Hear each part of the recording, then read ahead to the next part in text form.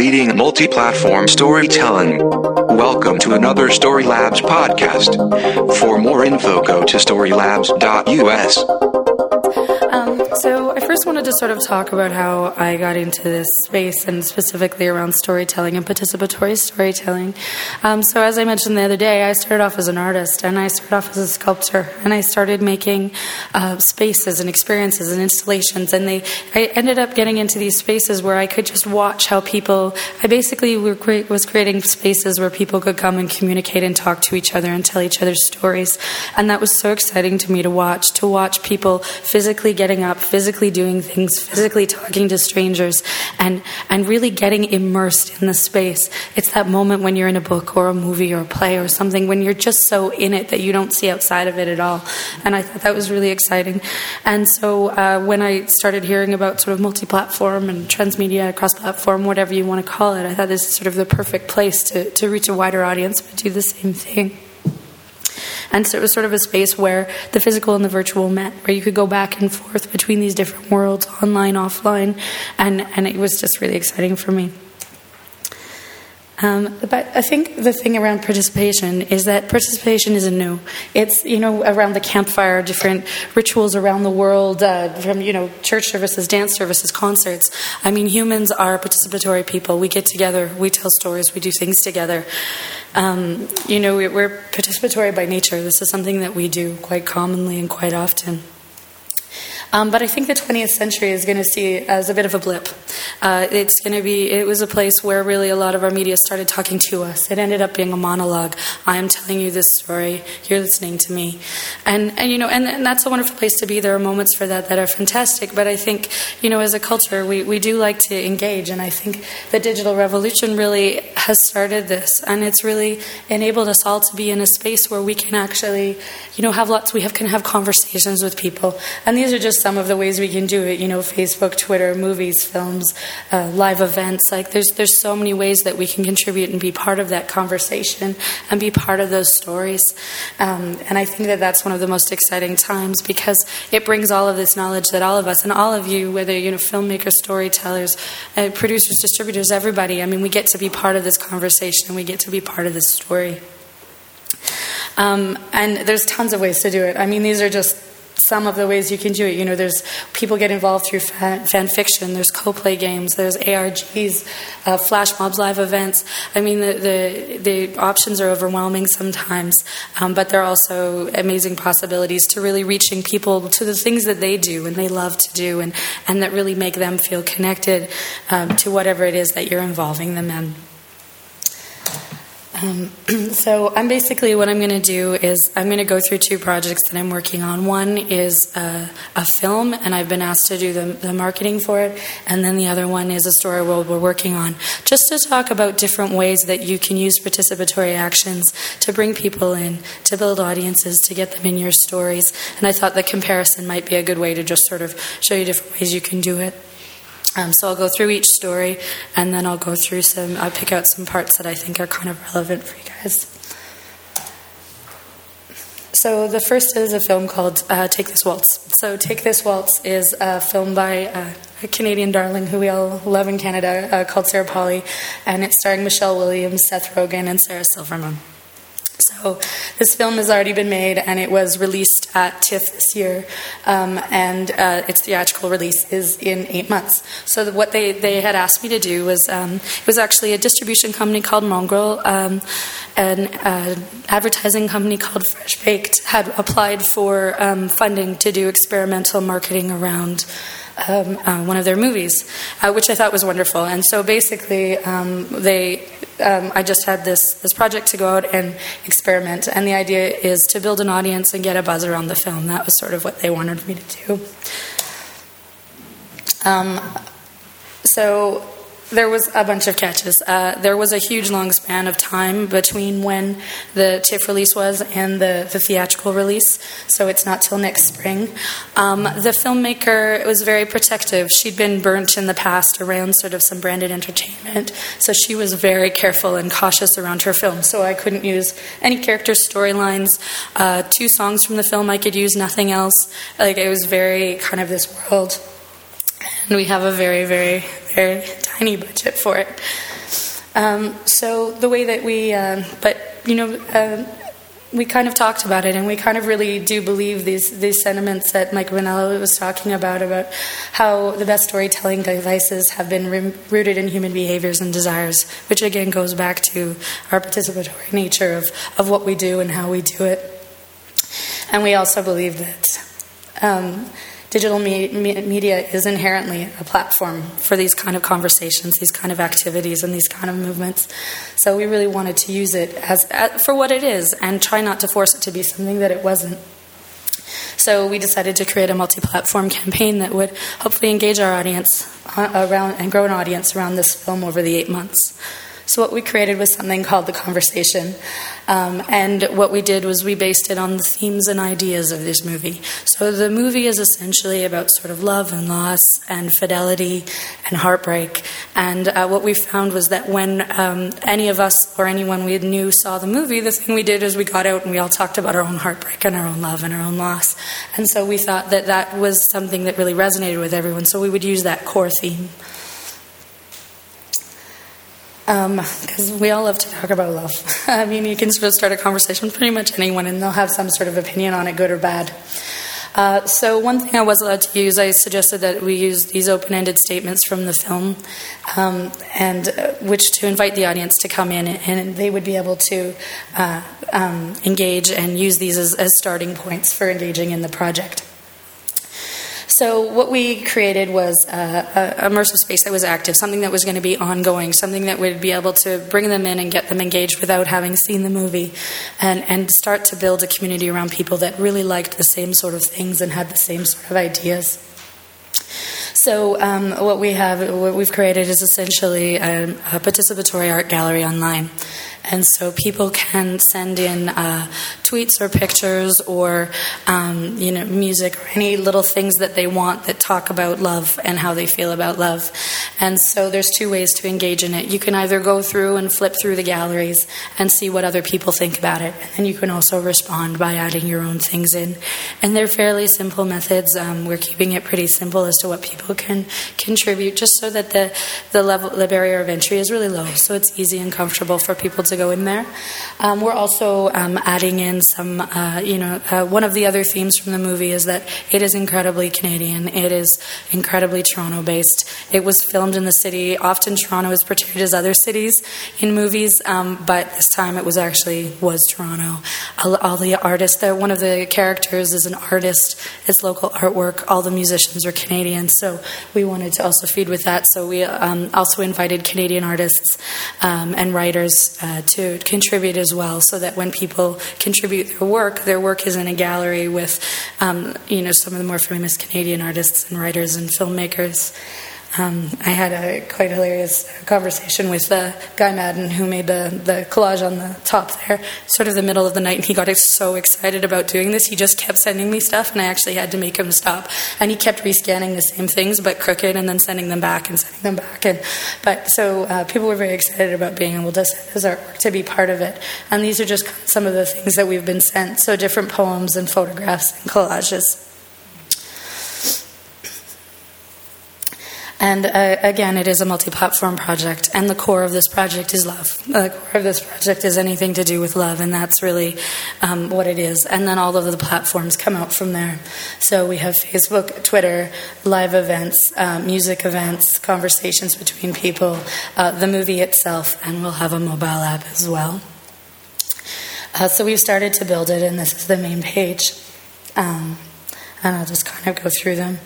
And then we have, this is one of the galleries where people can submit stuff, and it'll just keep growing as they go. And you can go back between the different statements to see how people are reacting to different parts of the conversation.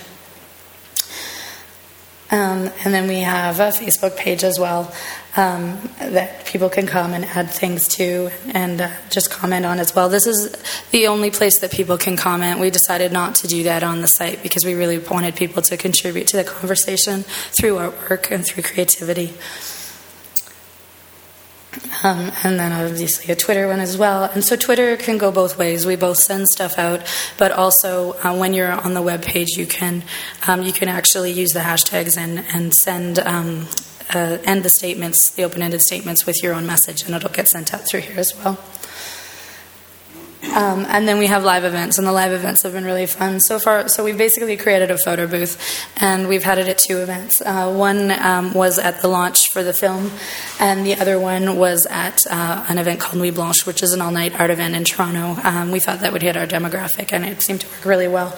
So people were given the opportunity. We had some of the phrases across the top, and they could write in chalk their phrases.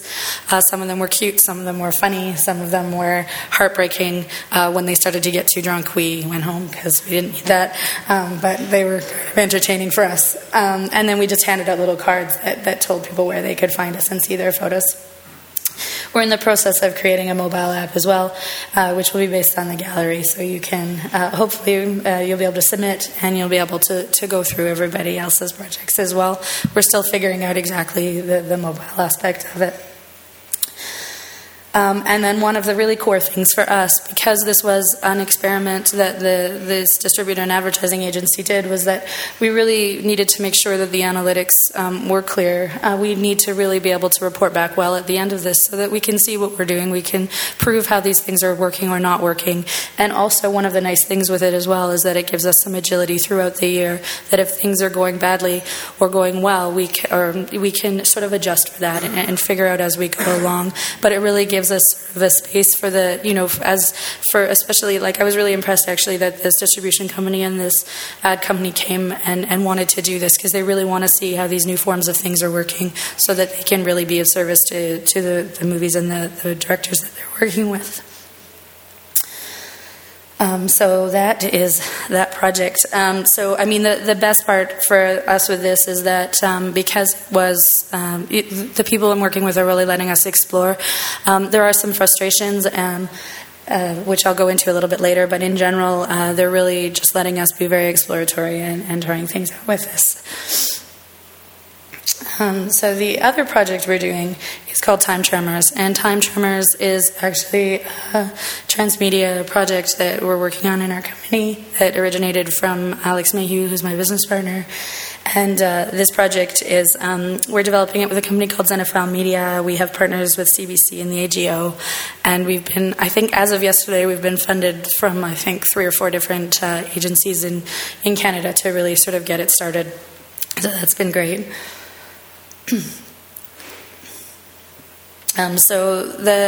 This project, essentially what it is, the story behind it is Max and Meaty are these 2 kids, and they get sent away to school, and they get sent away to this boarding school, and it's really not very idyllic. It's actually kind of a hideous boarding school, and there's a science teacher named Miss Bugley who just likes to make all of their lives absolute hell, and the school actually is on kind of a hellmouth, and but the universe is controlled by the celestial map, and there's all these objects on the map that whoever fills out the objects first will have control over the universe. So it's kind of a fight between Miss Bugley and Max and Meaty, trying to sort of good versus evil for the universe.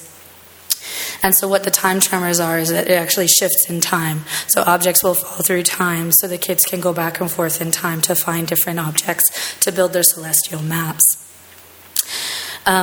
So the way that it works for the kids is that it's actually goes through all of these various, the story runs through all of these elements. So with CBC, we'll have short little interstitial stories online that you can actually use your phone to connect with. We'll have mobile elements. We're working with the AGO, which is the Art Gallery of Ontario, to do our sort of first story where we're actually using the gallery and the museum pieces as part of the story, so the kids can physically go in and play.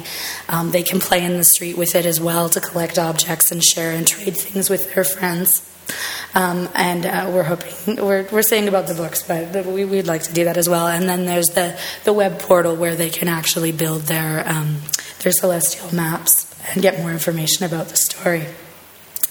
So these are the kind of objects that they collect, share, and trade with each other, and that's sort of the main core of the game. But while they're collecting and sharing these, the story is disseminated as part of it as well.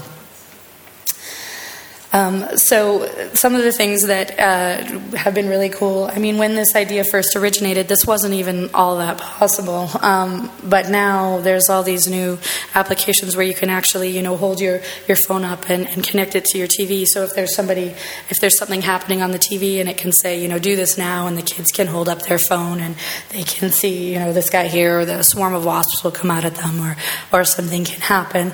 And again, it's just that connecting that real and virtual worlds to really let them be immersed in this story. And I think I talked a little bit about the Art Gallery of Ontario. And so they've been actually a real fantastic partner. They're really excited about finding new ways to bring kids in. They're finding new ways for people to engage in their collection and really getting people to explore the whole gallery instead of just parts of it. So they've been incredibly open and wonderful in giving us room space and partnership for this project. So it's essentially the project. But some things to consider. The list that I'm going to go through now is not exhaustive. There's so many factors when you're creating participatory projects, but at least it'll give you kind of a brief overview of places to look at when you're thinking of doing something participatory in your work. I also just wanted to sort of clarify something as well, is not every digital project is participatory. Not every digital project has to be, and there's levels of participation. You can do a point and click and you're involved in something, or a full immersive ARG where you're just in the story. So there's all sorts of levels, and again, it always goes back to your story, always goes back to your audience. So the first question is to ask is why? Why are you making it participatory? What does it have to do with your actual project? If it's just cool, that's not really good enough. It actually has to sort of feed into what your story is, how you're feeding your story, who your audience is, and why it's there. I mean, we're all very media savvy, even if we don't think we are. We can tell when something's tacked on. We can see where there's this thing and someone's like, oh, shit, we need a Twitter feed for it. If it doesn't meld well, we can feel it, we know it. So it's just important to ask those questions of why. And I think, Lance did a great exercise the other day where you actually go through really deep, why are we doing this? And I think that's important for all aspects of your projects while you're making them. The other thing to really look at is who's your audience? What are they, now looking at? Like even that switch between, people and kids going way more mobile than being online. I mean, those are important things to look at, because if you want to tell a story for 7 to 12-year-olds and they never go to their computer, they only play with their mobiles or their iPads, then you're really missing not only a big opportunity, but that communication is being disrupted because you're not hitting them where they're at. It's a really exciting time for that too, though. I mean, I find it kind of incredibly amazing that we have access to our audience. We have all this access to find out who they are, where they are. We don't have to have these generalized demographics. They can be very specific. And I think that that's it. I mean, as not even as a business or a tech thing, but just as a storyteller thing, I think we all want to reach our audiences in a really meaningful way. And if we can find them where they are, we've already taken that step to say we care enough about you to find out who you are and where you are and how you communicate with each other. And so then you can communicate with them in that way. Okay, I hate this when people say to me, and then people will, when they're designing things, it makes me crazy. You don't know what people will do. You can kind of make some generalized statements. You can hope for the best. You can do things, but you have no idea exactly what people will do. It's really important to be able to, use your audience, test with things. The things with these kind of projects is you can actually design things really well. And I think one of the things that happens often is when people think that things are participatory, they just think there's no design to it. You just open it up and then people will. But it is a very highly designed process. You design spaces for people, you test it out, you redesign, you test it out. And it really, in order to make people do things, they actually do need that structure in there. They will do their own little things off the side, and there will be surprises, and there will be this and that, but that's why you do the user testing. But it is a designed experience to make people do things. It's not kind of an open-ended, and then people will do this thing. And I'm just going to call it, it's now media. There's no new media, old media, traditional media. It's all just media. And most of us use way more platforms than we would ever think we do. Most of us are more immersed in this than we wouldn't. I think that, this is a kind of opportunity where we can either be like, oh my God, cataclysmic, like danger, danger, danger, or we can be like, this is an amazing opportunity. This is an amazing opportunity to be able to tell our stories in new ways, on new platforms, to new audiences. And for me, that's the most exciting thing. And I know that it often feels scary for some people to sort of make the change, but the goal is still the same. It's still telling a story. The platforms don't even necessarily have to change. And I find a lot of times people think that their skills will be devalued, but they're incredibly valuable. I think it's just all the things all of us have learned in our careers are incredibly valuable, but now it's just there's more media to do it on. But we're kind of at that space. And I won't go through this too much because Jennifer did just an awesome job at it, but I just wanted to sort of really remind you that participation is also a really great way to get money through either crowdfunding or engagement. And I think she talked really well about how important it is to really think of it as more than one thing, as it's building your business model, building your audience. These are ways you can really get people engaged, and engaged people will spend money, because they'll feel a part of it, they'll get involved in it and engaged in it. And again, they know if you're really engaging them or if you're just wanting their money. They can feel it. And there's got to be some sort of, thing in between that where you really let them feel like they're a part of it all.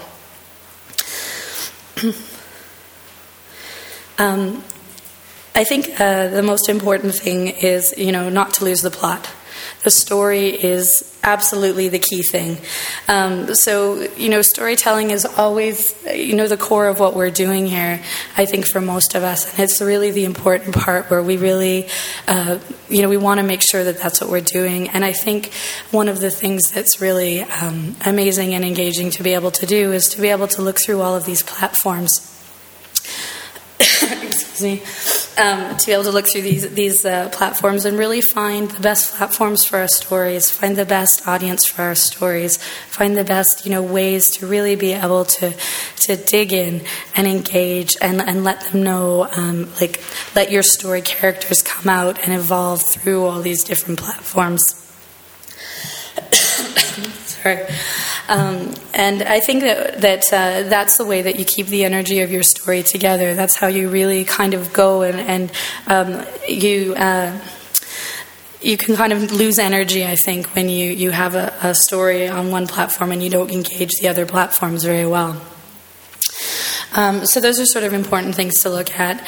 So I just wanted to talk a bit about some of the things that we've sort of learned through the two projects that we've been working on, the time tremors and the conversation. So with the conversation, while we were very lucky to have a lot of room to experiment, which is wonderful, there was also, it was interesting working with traditional media people and trying to sort of switch over their thoughts of how to do things. And it was very much structurally. I mean, they were all in there and they really wanted to help us do this, but they don't quite understand not just the conversation, our project, but the conversation that's happening in media now. They've been working a very long time in a very particular way. So even doing things like, it took us a long time to convince them that we needed a community manager. We really needed someone to take care of this project for the entire time that it existed, that it wasn't going to just happen. It wasn't just going to exist and people would come. We actually need people to manage those conversations and be there as part of it. One of the things that we're having with them right now, so I got that in the budget and I thought that was pretty great.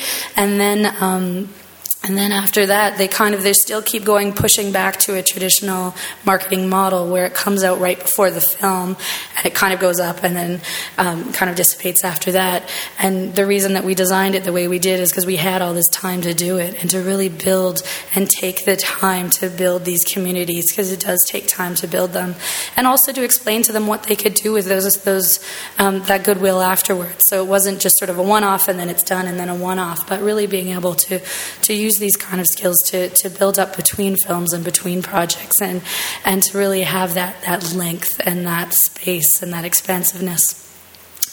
And then the other ones as well, which are just not really used but are so important, are the things around letting your audience in, letting them see that, like putting out soft launches of things and letting people try things, letting them break it, letting them try and mess with it, letting them, in and having that user experience testing to really see how parts are working and how they're not working. If, for an example, they when they hired our development team, they had the contract for the day the website was up. That was it. They had no more contract. But we really needed for the website to be up and then have time for people to come in and play and see if and why and how they were playing with our project so that we can expand and change it from there. And, these are all things that I think will come and people will learn. It's just a real shift from an old model to a new model of kind of how and when you let people in. To your projects and how and when you let them participate. Sorry, yeah, of course. How PR has the measures in college is sort of the tangible outcome of what they do. Yeah. When you're pitching something like a community, how do you indicate ROI or anything like that with a marketing department, kind of a fixed budget and expected outcome? Oh, that's why things like the analytics are so important, because then you can really show how what they're doing is affecting these communities and how they're building them together. The thing is even with traditional marketing, they have they'll have eyeballs, but it'll be on a billboard, so they don't quite know. It's all a bit of art and science mixed together. But I actually find that, I usually pitch with using analytics of past projects and how they've worked, because it actually gives them real numbers to how people are engaging with what it is that you're doing. Does that answer your question? Yeah. So those things, I feel a little bit because I tend to work back and forth between film and TV and interactive, and I'm sort of usually the one that's there's sort of teams that are usually working more traditionally, and so I kind of feel as though all of us need to be the people that can go in and say, this is a good model for how things can work and should work, and really, so we can all learn from each other and really push those kind of things. Because that's really how it's going to change. I think there's actually an interesting article that someone sent me a few months ago, and it was from a musician, or a guy who works with musicians a lot. And we all sort of know how the music industry has changed over the last 20 years and all the problems and issues they've had. But his thing was basically, as a musician, as a creator, you have a responsibility to know how your business works, how all the things go, and where you can get the money from, all the different parts, how the clicks work, how this and that work. And even if it's not your core thing, even if your core thing is maybe being a writer or being a director or something, you need to know how your business works. And I really feel that that's really important in this realm as well.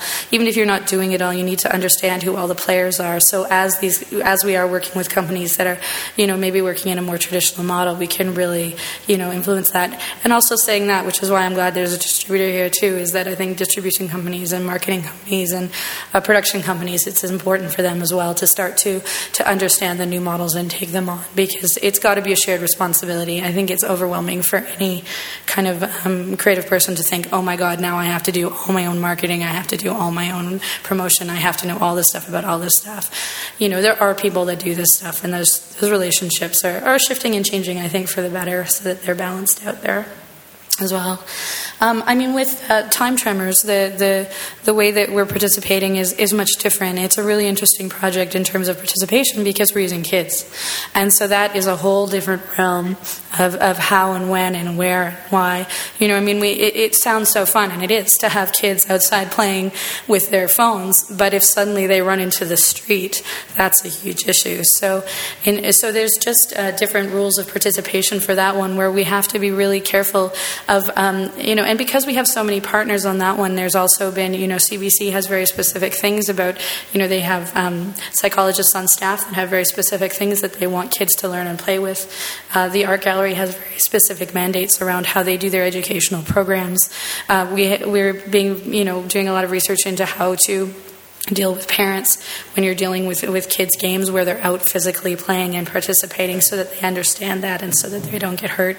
So there's sort of all these different levels of participation.